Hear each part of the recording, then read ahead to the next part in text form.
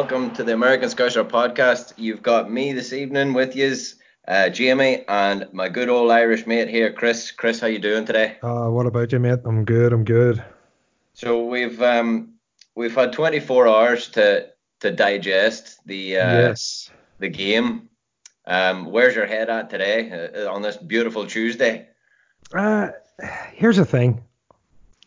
We knew this was gonna, we can't just steamroller over everybody. All right.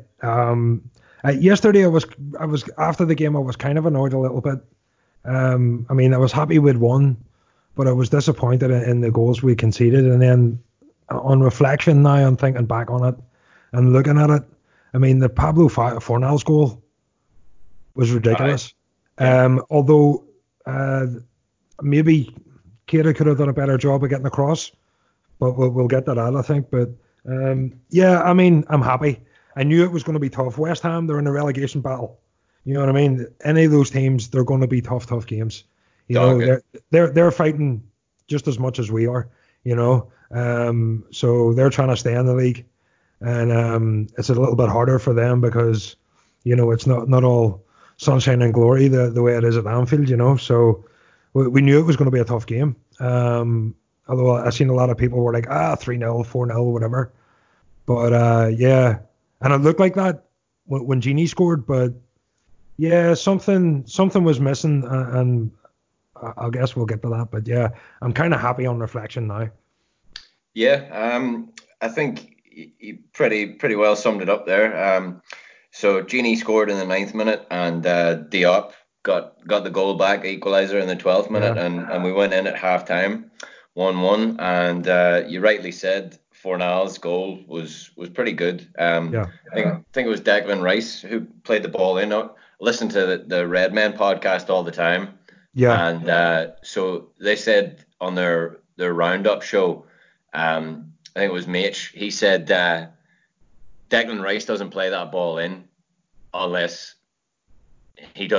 unless Trent doesn't play those balls. Basically what he's saying is Declan Rice would never dream of playing that ball unless he's on the same pitch as Trent Alexander-Arnold and watched him do it 3 or 4 times in the game. That's maybe a good point. I think maybe not just in that game. I think overall, people are starting to watch him. He's last season he was up there with the assists. This season he's up there on the list again. And he's ahead of supposedly some of the greatest wingers and attacking midfielders in the history of the football game. You know what I mean? He's the third youngest player to reach 25 assists in the Premier League. Yeah, and the only defender. I'll give you $100 now. You tell me the other two. Cesc Fabregas. Boom. Let me see. Oh Jesus, you're youngster. Squeaky bum time. Squeaky bum time. Don't get it. Bum. Any clues? No. Squeaky bum time. Squeaky bum time. Oh fuck. Stevie. No. Think about who coined the reference squeaky bum time.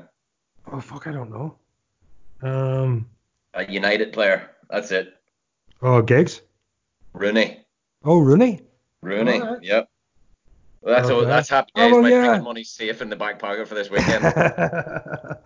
Yeah, I had you worried there when I got Fabregas. You really did. I'm sweating here, sweating bullets. But and not to mention Robbo. Robbo's got since his debut, he's got 27 assists, and that's more than any other defender in that time. Apparently, I was reading today. But the two wing backs are just assisting, and that rivalry they've got going on is just working wonders.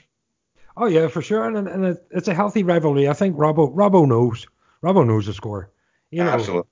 And Trent's, Robbo has what, 5 years on him. Aye. Something like that. So Robbo knows the score. Robbo's the workhorse. Robbo goes into that same bracket of players like Milner and Henderson, that they're not ridiculously gifted with skill, but they make up for it in work ethic. More than make up for it, absolutely. And willing to learn, willing to learn from other players, and he's learning from Trent. He's watching where Trent's throwing them balls in from, and he's thrown them in from similar areas, and and now the two of them are both standing over free kicks together.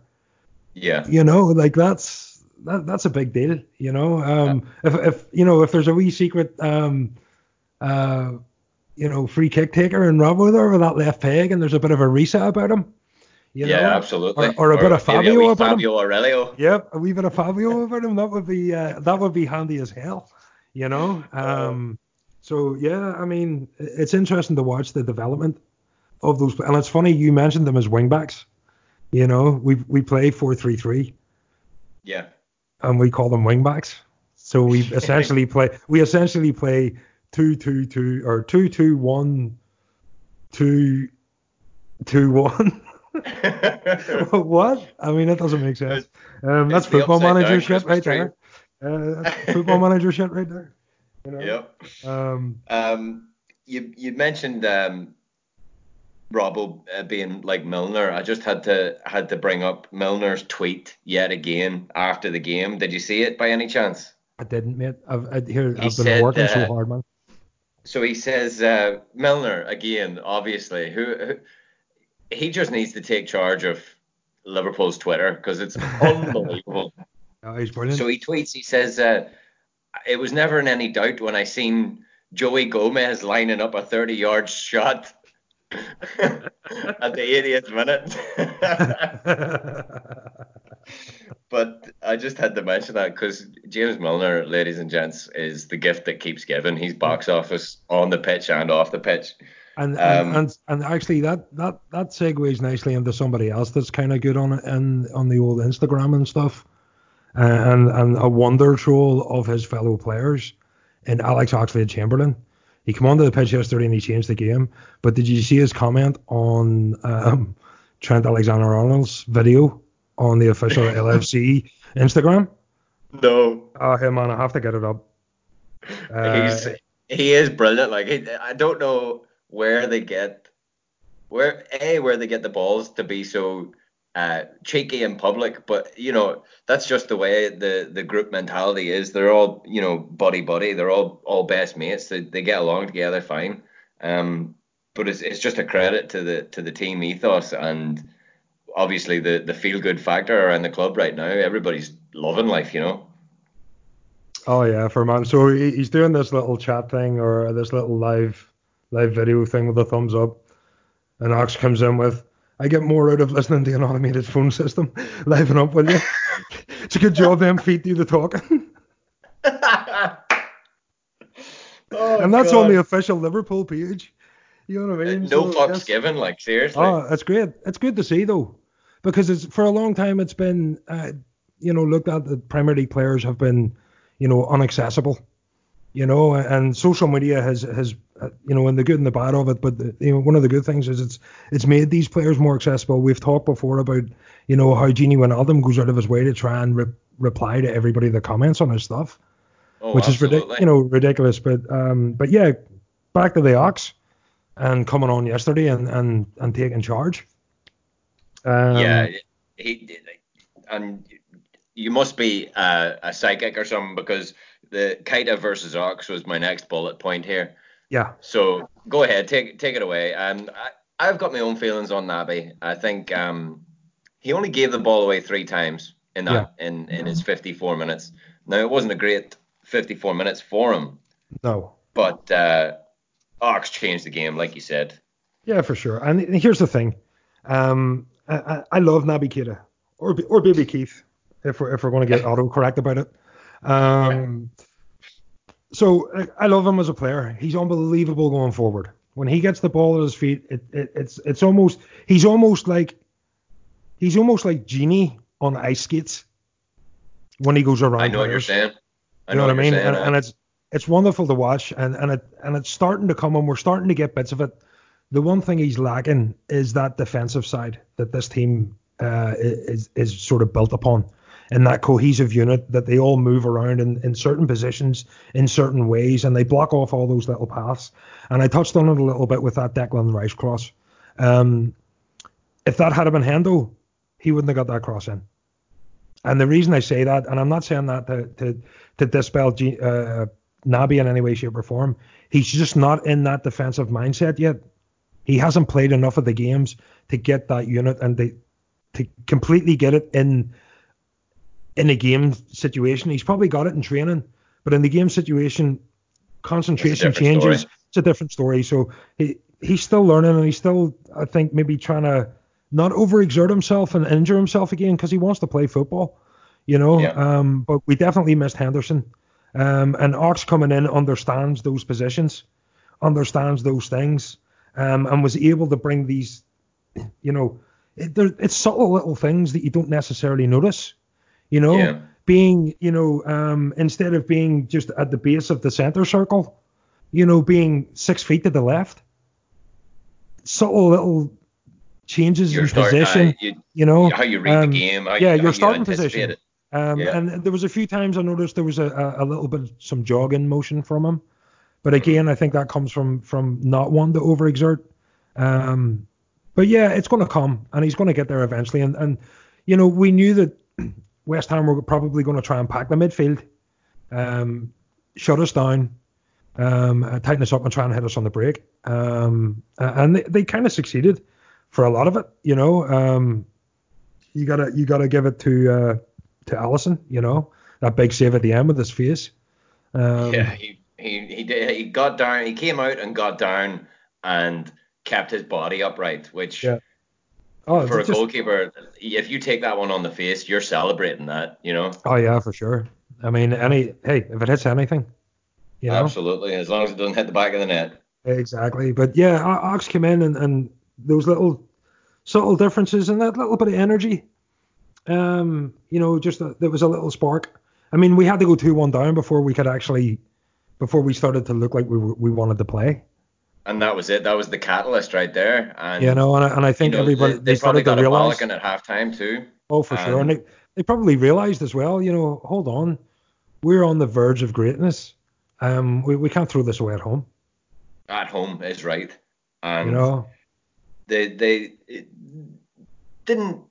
Well, they didn't really deserve a bollocking, but I dare say Klopp gave them one, and you could tell that because when Ox came on the 54th minute, his drive to get a shot off and pull the team forward was just magnificent. I have to say as well, one thing I have to say is the atmosphere. Even when we were 2-1 down, it was ridiculous how loud Anfield was. The first half not so much.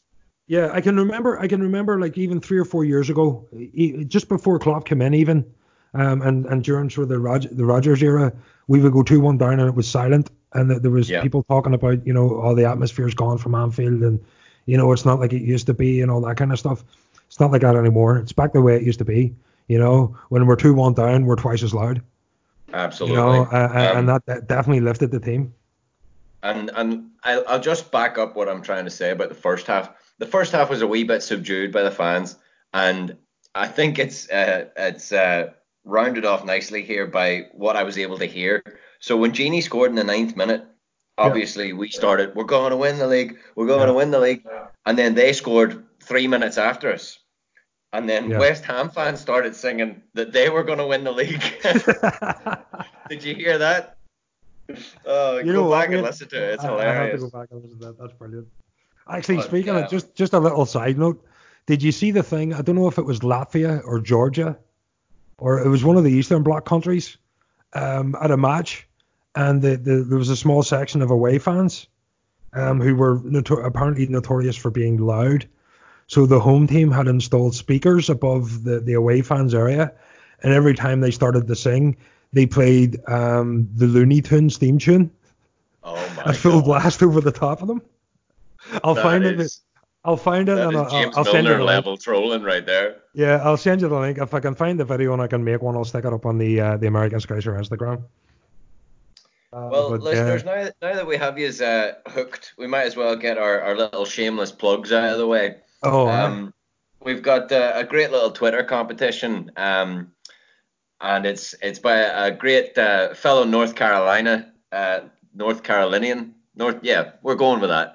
And his name's Ken Kendra, and so Ken and all the boys are up in Raleigh, but Ken is one of the founders of the official Liverpool Supporters Club up there in Raleigh, and he's travelled around the States. He's got a few books, but this particular book we're giving away, excuse me, is it's entitled Golden Sky, and he talks about walking through the storm and going around around the time where we lost the Champions League final and going into the next European campaign, and he visits hometown pubs across America, and it just gives a great little insight into the life of the average American Liverpool fan. But it's a great book, and we've got our giveaway out there on Twitter and Instagram as well, right, Chris? I guess so. I think so, right? Yeah, well, I'm the Instagram we've guy, also so started yeah. a new. Sorry, go ahead. No, go ahead. I was just rambling. We've also started a new little take into our pubcast. It's a little take on our new podcast. So we're doing a virtual pubcast. So we'll pick a game and we'll all watch it together. And of course, we'd like to invite any of you listeners out there. Drop us a DM and we'll take your questions, or we'll even invite you on to the show. So basically, the whole premise is you just sit there and pretend you're in the bar watching the game, relax with your feet up at your house, and we'll chat everything football. Other than that, I wanted to bring out the new blogs that we've got up online. Parker is one of our new bloggers, and he's got a great piece on the Champions League football being back. So it's European football has returned. That's a great little read. I read that this morning, actually, on the way to work. especially with the games happening this week. City, Real Madrid tomorrow, isn't it? Yep. And the Chelsea West Ham today. Absolutely. And the West Ham recap, it's called Hammer Time Ish by Barack. It's another good little blog there. So if you have 5 minutes to yourselves or 10 minutes to yourselves, go and read the blogs there, and drop us a wee DM while you're at it, and we'll get you on the virtual podcast for next week. Yeah, but, you have to be just a few rules on that as well. You have to be 21 and over. 21 and over, absolutely. Yeah. And we advocate responsible drinking at all times. Yes. We also want to make sure that, you're going to be cool. We basically talk about football, and that's it. So if you're coming in to talk about anything else, we'll kick you out of the pub. We'll have to get the bouncers in. Yeah, we'll get the bouncers in. Who's going to be the bouncers? Who are we nominating as the bouncers? I'm putting you forward. I know that. And I reckon Paul Bickler. He's got a couple of kids there. He's used to wrangling. That's a good shout, actually. Yeah. That's a good shout. So one more little piece of news, and it's on a slightly somber note. Very close to home. It's coming up to the Hillsborough Memorial Service time, and it's the 15th of April. And unfortunately, fortunately or unfortunately, I guess, this will be the last time the service is held at Anfield. It's the 31st year anniversary, so it's hard to believe that all this time has gone on, and obviously all our thoughts are still with those members of the Liverpool community and across the world who were there on that fateful day. They'll never be forgotten, and they will never walk alone. Well said, and so anything else you wanted to talk about West Ham, really? I mean, the game was kind of up and down, it definitely had its moments, but I was never too nervous, even at 2-1 down. I'll tell you what happened for me, Chris.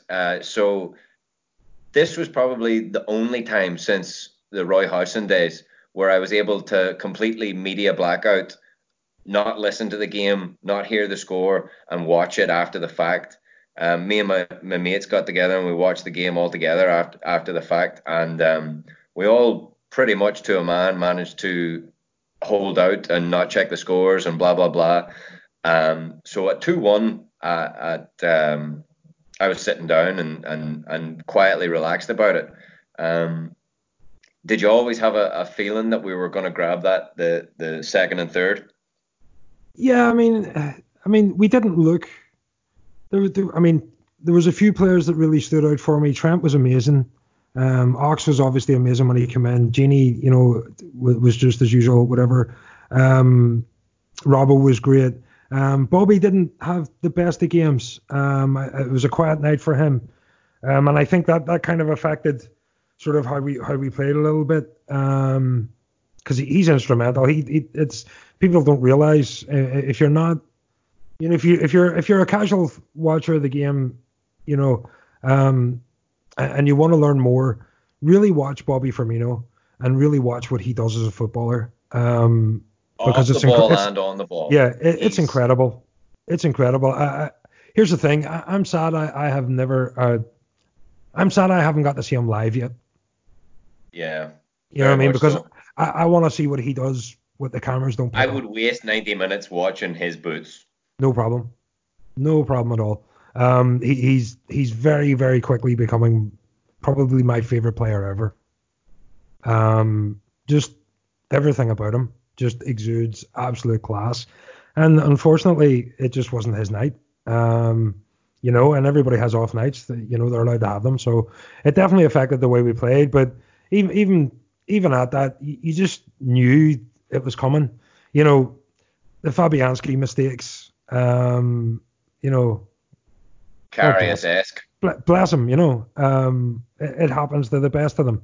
It just so happened that it happened to him twice in one night. Yeah. But I think that also Speaking of comes mistakes, from... do you think Alisson feels hard done by the headed goal, Diop's headed goal? Because he seemed to be quite angry at himself. Yeah, I think he thinks he should have done better there. You heard the hand, like Yeah. he got down and you could hear the palm that he put on it. Mm-hmm. It must have just beat him for strength. I mean, it was down low into the corner. Not much you're gonna do there. Yeah, I think it was just it was unexpected as well. It was kind of a weird header from behind, kind of glancing kind of thing that would catch you off guard, and he didn't get down quick enough. And he's a big dude, getting down into that bottom corner, like Diop just got it in the right place.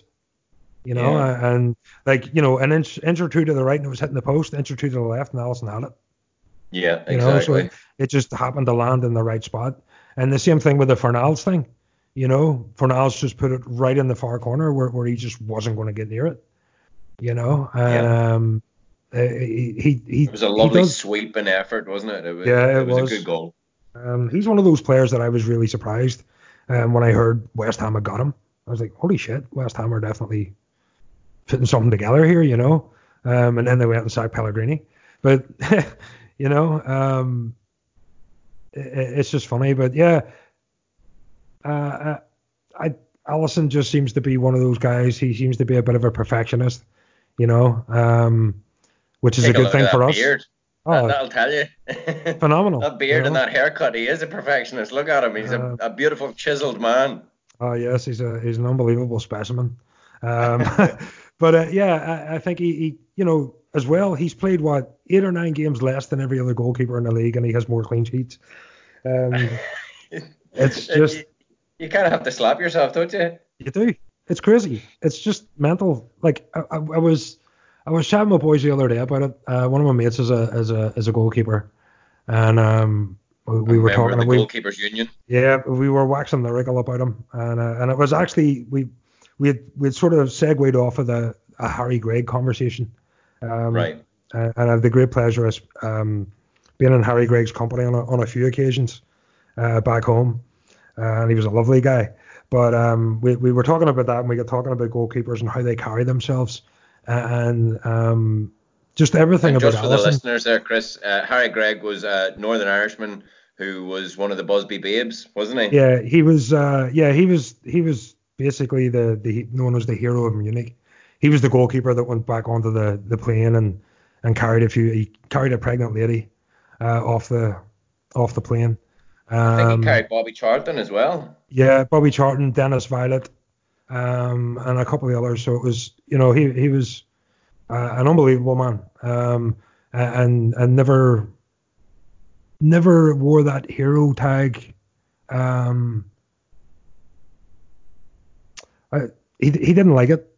He didn't. He was a humble dude. He was a really humble man.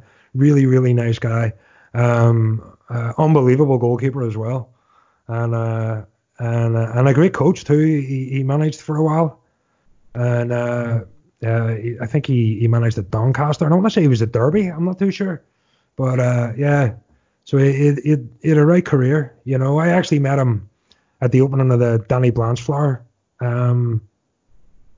stadium and playing fields just out there in like Gilnahirk direction, just outside Belfast. Right.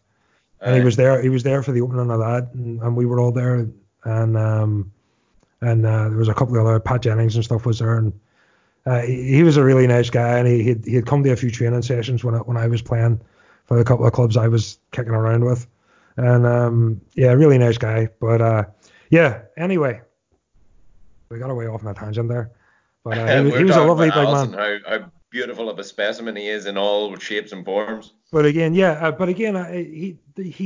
seems to carry himself with a similar kind of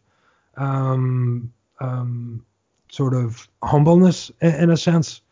Right. It's a sense of assurance, but it's not bravado.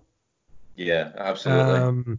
And you can see how involved he is with the other players. I mean, if you follow any of them on Instagram, you've seen that he baptized, Bobby and he baptized one of the United players, his wife, didn't he? Fred. He baptized both Fred and his wife. Yeah.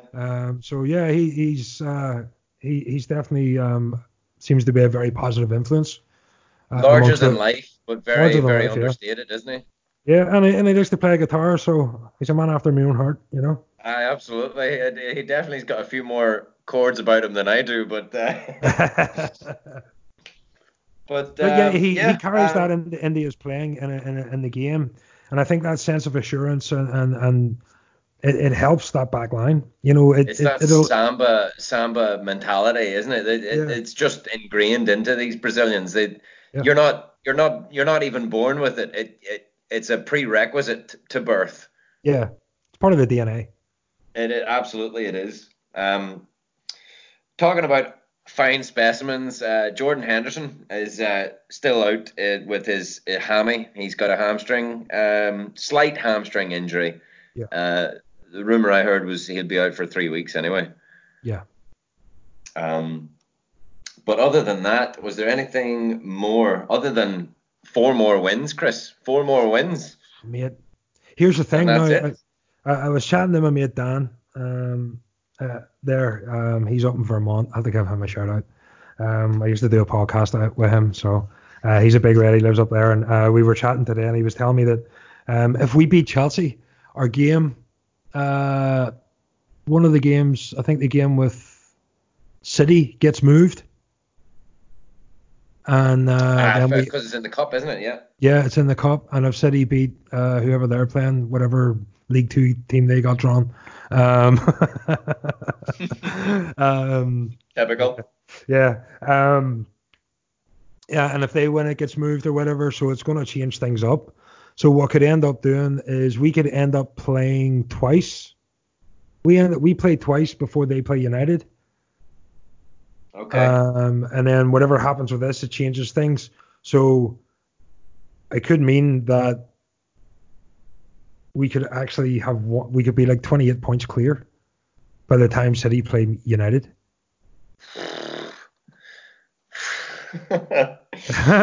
Well, wow. That's kind of crazy to think about. So there's going to be a whole weird coincidence, and it's going to affect how these games play out and whatever. I mean, I don't think there's it would. I mean, like I was going to take the coronavirus to end the world for us not to win the league. You know what I mean? Touch wood, touch wood. Yeah. I'm knocking it. Knocking it, man, knock it. But yeah. So it's not a matter of if, it's now when, and Absolutely. some kind of weird rescheduling of games is going to change. When we win the league or what team we beat. I mean, it could be. Here's the thing: there's 3 games I think we could win it. It's Everton, Palace, or City are the 3 games that it's looking like would be one of the ones. I mean, to win it at Everton would be hilarious. It would. It would be monumental. Winning it at home against Crystal Palace would be kind of poetic justice, and against Hodgson Absolutely. too. Yeah, we were just talking before the podcast, listeners, about our Monday games and how we haven't had great success in Monday games. And Chris reminded me that our Palace game, the fateful 3-3, was a Monday game. Yep, it certainly was. So yeah, that would be nice. And then City, obviously, to go and just win it there would be just sort of almost rubbing salt in the wounds. Cheating bastards. Yeah. Here's the thing, and I mean, I don't know if you guys talked about it at all, but I mean, I have a view on that. We can talk about the club and how that all happened. That's the cheating side of it. Can you blame the players? They don't know. They're just coming to play for a club, Yeah. So what they've done on the pitch is good. Should they all be on the pitch together? Probably not. You can't blame them, Chris, but I'll play devil's advocate and I'll tar them all with the same brush. Go for you know what I mean? You're guilty by association. Oh yeah, for sure. Well, sure, we all know about the snake. Yeah, it is right. And then it's showing his true colors with his Real Madrid stuff there last week. Exactly. They're all mercenaries. Yeah. But in a way, many a modern footballer is a mercenary. They're out there for themselves, not necessarily for the badge first and foremost. Yeah. Well, I think that's what kind of sets us apart, and a manager like Klopp and the players that we have, that it's understood with everyone. We've seen Gini talking about his future and how he plans, to see out his career. He wants to play till he's 38. And there's that realization that, to play at this level and at this intensity, you're not going to be able to do it for 10 years. Right. You know what I mean? Unless you're sort of born into it and molded into it the way sort of Trent is being. But if you come into it late in your career, like Gini did at sort of 25, 26 years old, and to play at that high intensity for so long, is going to have an effect on the longevity of your career. Right. So these players are realists, and I think Klopp has been real, and even with his deal with the club, here's the way it works. I was only going to be working for 7 years, but this project is working for me, so let's extend to here. Yeah. But at the end of that, I'm going. But we're going to plan for the future for you. So there's that realization, and the reality is you're coming to play for this badge while you're here. Give us everything, and then we'll happily send you on your way wherever you want to go, with absolutely no animosity whatsoever. Because with a couple of winners' medals in your locker too. A couple of winners' medals and a load of lifetime fans. Yep. That will support you no matter where you go. Because you look at it, I still follow Dirk Kuyt on Instagram. Absolutely. You know what I mean? I still follow all these players. I still followed them when they went off. I still said congratulations. Jersey Dudek liked one of my comments on Instagram there the other day, and it made my week. Yeah. And it's simple little things like that. How sad am I? And again, that goes back to the social media thing and being accessible, these players, and that being accessible. And an ambassador for the club too. Yeah, that's it. And you look at Luis Garcia. He's as much a Barcelona man as he is a Or not Barcelona. It is Barcelona, wasn't it? Was it Was he Barca at or Barca? I think you might be or right. Yeah. Atletico? Atletico? Who cares? He played for Right. Liverpool. He's a fucking Um, red. he's a red, but you see that it's constantly Liverpool stuff. You know what I Yeah. mean? You know, he's always making jokes about sangria and all that kind of. It's a culture. It's something that just doesn't. I don't see it with other clubs. I see other clubs, going back to the old clubs and reminiscing about their days and stuff like that. You know what I mean? But I never see that kind of inclusiveness. Yeah. It's just crazy. And this club sort of instills that in those players. Look at Robbo. You look at his Instagram or his Twitter. You know, Yeah. um, and it's very much the epitome of what this club is. And again, as a Scotsman, the first Liverpool team was all Irish and Scotsman. Yeah. You know what Very I mean? much a Um, big part of our history. yeah, so that whole very sort of Celtic background is strong there. Kenny Dalglish, Bill And Shankly. we've missed a good Scot. Yeah, we You have. know, our last Irish player that I could think of off the top, well, Kelleher and Nets, but Oh yeah, Finnan. Stevie Finnan. Yeah, he's the last one I really remember being worth anything, like being worth anything. But I mean, I'd love to see an Irish player in there. You know what I mean? Yeah. Um, for a little while you'd Ryan McLaughlin knocking on the door. Yeah. And then that sort of went pear-shaped for whatever reason. It's just funny, these kids coming through, and it's like, oh, you hear about, Caoimhin Kelleher, and you're like, oh, happy days, an Yep. Irishman, taking away that, Heresy of fans. yeah, taking away that Brodgers taint, you know what I mean? Yep. That there's a little bit of a sour taste, because that Hmm. made me excited, on a fellow Northern Irishman, Yep. leading the club and everything else, and then it didn't sort of work out, and then you had that little period before Klopp signed where people were, talking shit about people from Northern Ireland and stuff. Yeah. So I'm like, yo, watch your mouth, big lad. Exactly. Um, Yeah. so yeah, it's just, it gets like that, but I think that's what the club has now gone away from that kind of thing. Yes, there's still the bickering among fans, but I think we're more together now than we've ever been. You Oh, know, absolutely. Yeah. um, and we're moving towards. I saw a video earlier on of Cara and Gary Neville talking about um, teams dominating, and I have to kind of agree with Neville in the sense that the last real domination was Alex Ferguson. Yeah. Because for the last few years it's been bouncing back and forward between sort of Chelsea, United, City, and ourselves now coming into the You forefront. certainly wouldn't call what City have done a domination. Not really. I mean, okay, maybe last season was a domination because they won all the domestic trophies, but that was domestic. They Yeah. haven't won the European Cup yet, so we can't And real. the argument I keep hearing about this current Liverpool team is, oh, well, you can't just do it in one season. Well, Yeah, we won the Champions League last season. We're going to win the league this season. That's 2 seasons as far as yeah. I can count. Well, it's funny. The year before we were runner-up in the Champions League, and then Right. last year we were runner-up in the league and Champions League winners, and then this year we're winning the league. We've won the Club World Cup, the Super Cup,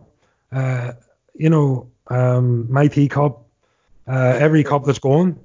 Yeah. You know what I mean? So, and I've no reason to believe we're not going to win the Champions League either. Yeah, absolutely. You know, Um, and that's not getting ahead of ourselves. I wouldn't think.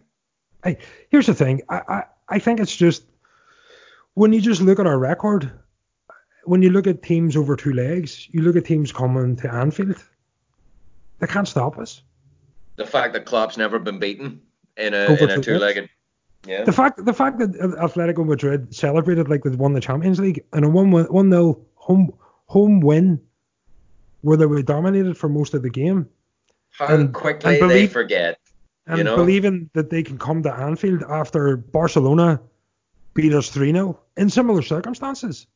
Yeah. You know what I mean? To the sense that we were the better team on the day, but we got sucker punched with a couple of goals. Oh, And you're Atletico look, you're giving me goosebumps here, Chris, talking about Atletico. and then Oh, Atletico are thinking they're going to come to Anfield and they're talking shit about Anfield again. How many Yeah, people have talked shit about the atmosphere at Anfield and arrived there and then shit their pants? Tuchel, absolutely. Neymar, Yeah, all of them. yep. You know what I mean? It's just, yeah, it's. I mean, okay. Yes, this is a bit of arrogance maybe coming in now. Maybe we're getting a bit ahead of ourselves, like we were with West Ham. We're like, oh, we're gonna thump them 3-0, 4-0. Right. But we went 2-1 down, still on top, and then beat them 3-2. 4-2 could have been 4-2, could have been a lot more. You know what I Yeah. mean? Um, And I remember the Barcelona game. Everybody was bemoaning the fact, oh, it's 3-0, we're dead in the water. We didn't even get an away goal. We're done here. And all of a sudden, it's the same thing again. 1-0 against Atleti. yeah, And, oh, we haven't got the away goal. Oh, we're screwed. We need yeah, to score twice and keep a clean sheet. This is Anfield. This is Liverpool. This current crop of players we've got don't know what it is to taste defeat. yeah. At home, they don't. Yeah. And I Um. think it's just, I mean, obviously we're getting ahead because that game's like 3 weeks away or something like that. But I. they have been talking a lot of shit. You know, Simeone, their owner, it's an old stadium that's falling apart and blah, blah, blah, blah, blah. All right, mate, wait till you get there. We You know what I exactly. mean? But, There'll only be one thing falling apart in that night. and so, yeah, that'll be them, you Yep. know? But here's the thing. I'm kind of in this thing where I don't care. I'm kind of at the point now where we're going to win the league. That's my main thing. If we don't win the Right. Champions League, I don't actually care. Yeah, I'd, Um, I'd go along with that. but still, it'd be nice for that But we're total not only domination. just going to win the league here, Chris. We're talking about records. We're talking about a record-breaking season. We're Yeah, talking and about history being made that it'll take a whole lot to break what we're going to set in stone at the end of this year. yeah, it's crazy. It's just mental. Just the fact that there's um, we're still in February. February. Yeah, That it's messing with my brain. Like I have it enough. really is. Listen. I have enough trouble trying to work out what day it is. Right? At the best of times. But the fact that we're at title winning level Yeah. at this time of year, it's just messing with me, dude. I'm going into my garden and expecting it to be all, blooming and all this carry on, and it's Never going to mind the climate change, well, dude, yo-yo climate bullshit. yeah, It's well, February for Christ's sake. people are talking about title winning. It's going to Aye. snow tomorrow. Yeah. Yeah. That doesn't make sense in my head, No, not one bit. So, yeah, I guess I have to stop thinking about it, in sense of time, and just try and forget that we're this early in the season or whatever, and just enjoy the fact that we've got, after we win the title, there's going to be so many more games to enjoy. Because Yeah. usually you win the title and it's like 1 or 2 games and the season's over. Yeah. But we're going to have all this, just this whole season of celebrating every game. Yeah. There's 11 games left. I'm telling you, Finn's Pub and Tavern in Knoxville, Tennessee is going to make a hell of a lot of money over the next couple of weekends. Seriously. From now until May. Yeah, it's crazy. So here's some of the records we've got that are in the book already. It's the best start ever. You notice it says the best start ever. I It's just, February. You know what I mean? It's February. So it's the best start ever across the 5 European leagues. yeah, 79 points from the first 27 matches. Um, we've got the most points over 38 games. That's 104 points, including last season's a part of that as well. We've got the biggest lead at the top, which was 25 points. And like you're saying there, it can go to 28. We're yeah, at 22 back now, right? yep, So 25 is the highest. Um, and we've also got the most home wins in a row, which was top flight record was 72 with Shankly. So we've equaled Shankly's record. So we are talking about absolute historical records here. Like yeah. we're that good. Well, even what I said there about Alisson, like the fact that he's got so many clean sheets with so many less games than every other goalkeeper in the league. Yeah. That it's just testament to these records, like that run of games where we went without conceding a goal. And the rest of the records that are still up for grabs, there's so many of them. Yeah, it's mad. The most away wins, most points in a season, longest unbeaten streak, most days without a loss, earliest title win, biggest winning margin, and that's only some of them. That's not all of them. Well, I mean, we're into the stage now where we're over a year since we've lost a game in the Premier League. Yeah. Which was against, at the time, possibly the best Premier League team that had ever been. You know what I mean? That's what people were calling them. Yeah. And we only lost one game last season, and it was that one, and that's what lost us the title. Yeah. And now we're a year on, over a year. It's crazy to look back on it now, isn't it? Like, and to think that the only games that we've lost have been cup games, like Napoli, and Champions League group games that don't even matter. You know what I mean? Speaking about Napoli, I have to get this in real quick. Did you see somebody, whoever is in charge of putting the ball boys with Insigne for Napoli? Insigne, he must be about 5'6". Yeah. But they put the tallest ball boy with him again. That's brilliant. And I swear to God, he looks raging. He's fuming in the camera when the Champions League theme tune's going. So good. He can't even look at the camera. He is raging. Trolling the life out of him. That's brilliant. It's brilliant. So But we haven't really got an awful lot of time here left, but we'll have a quick little talk about Watford. Yes. Saturday, 12:30 on the East Coast for me, Chris.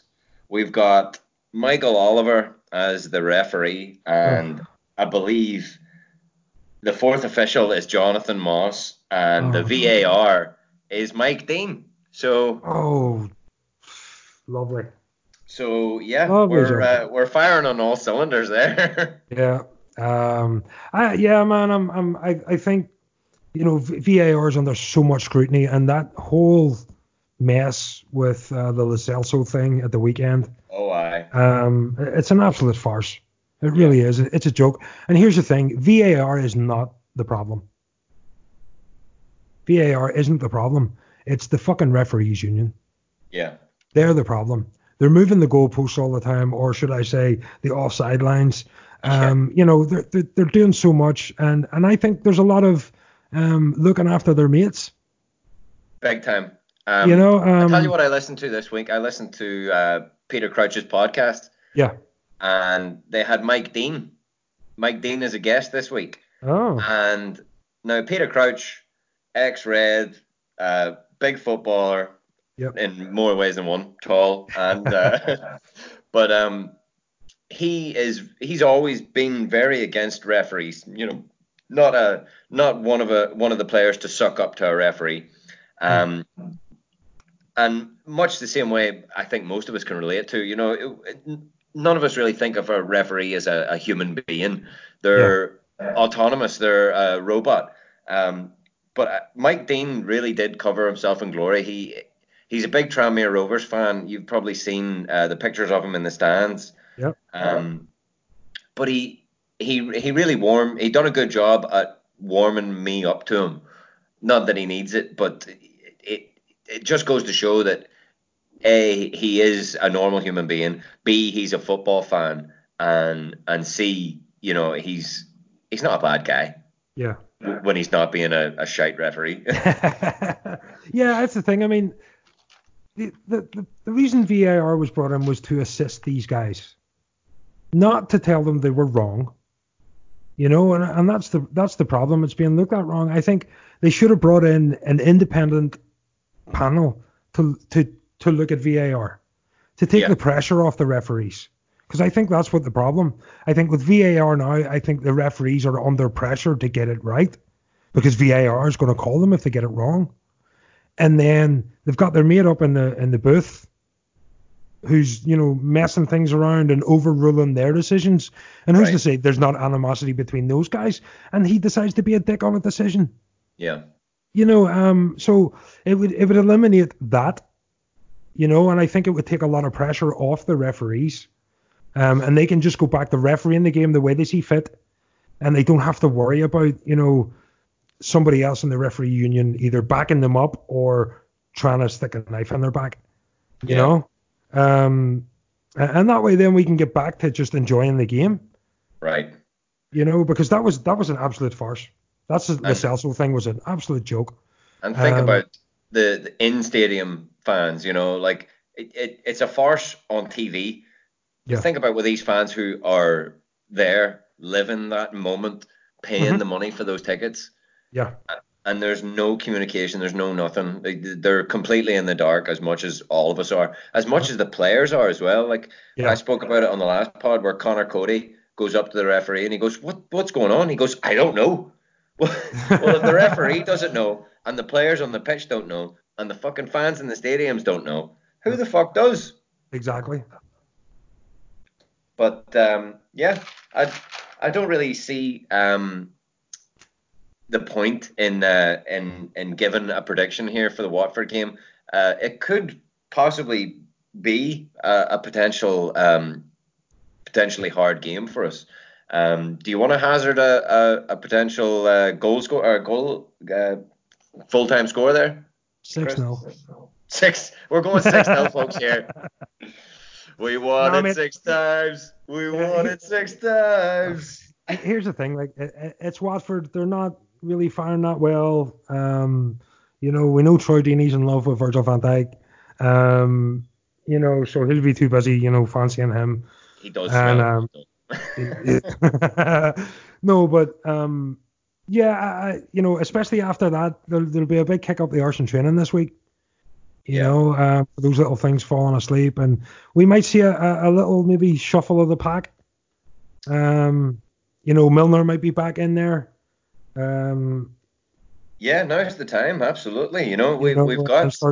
We've got a couple of weeks to the Athletic game, and why not? If we can afford to, we should be rotating against smaller teams like Watford. Their form right now is woeful. The last 3 games we've played, they haven't scored against us.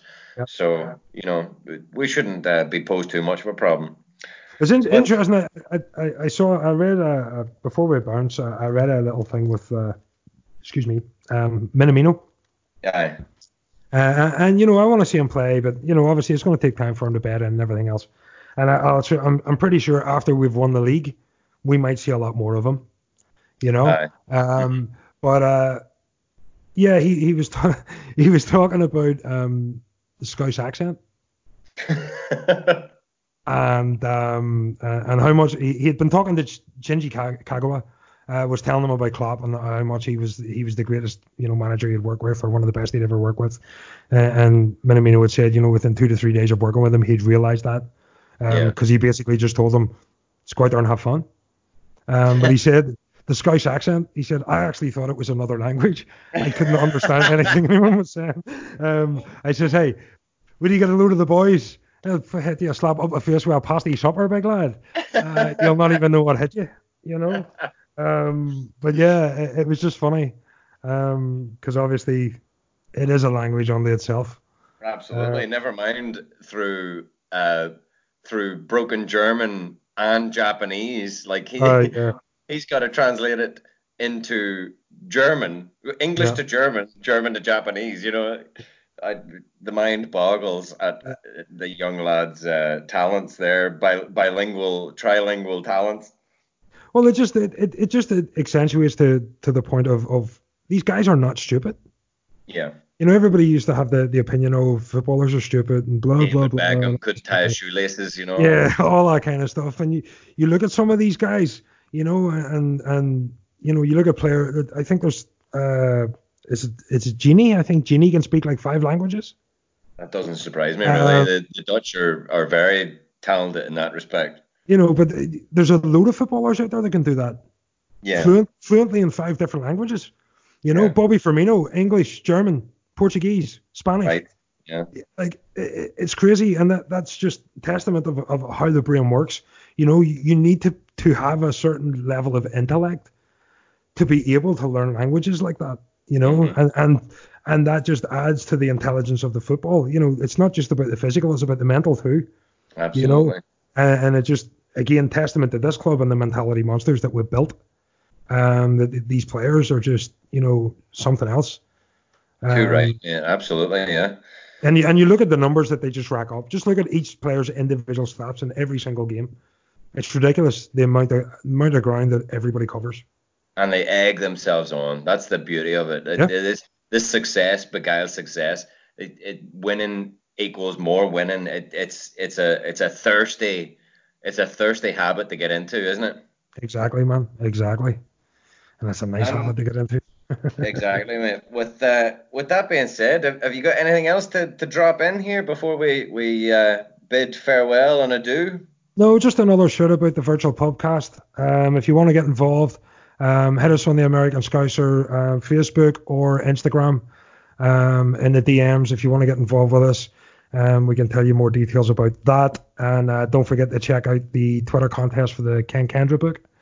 Uh, um, yeah, Golden Sky, and he's got another book out from a couple of years back, which is yeah, called Walking Through the Storm. They're both still available to buy, and both very good books. yeah. And Amazon, I a think. fellow North Carolinian, I gotta shout out the LFC or OLSC Rally Boys, from your little friends to the south, Wilmington.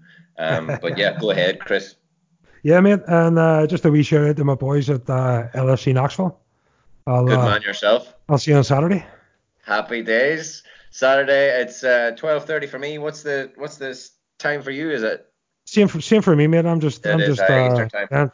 I'm only a couple of hours across the way from you, so That's right. Yeah. East I gotta get Tennessee. my geography textbooks out here. Oh, I mean, yeah, man. Yeah, I'm gonna have to take a drive down there at some stage. Absolutely. We're only a couple of hours apart.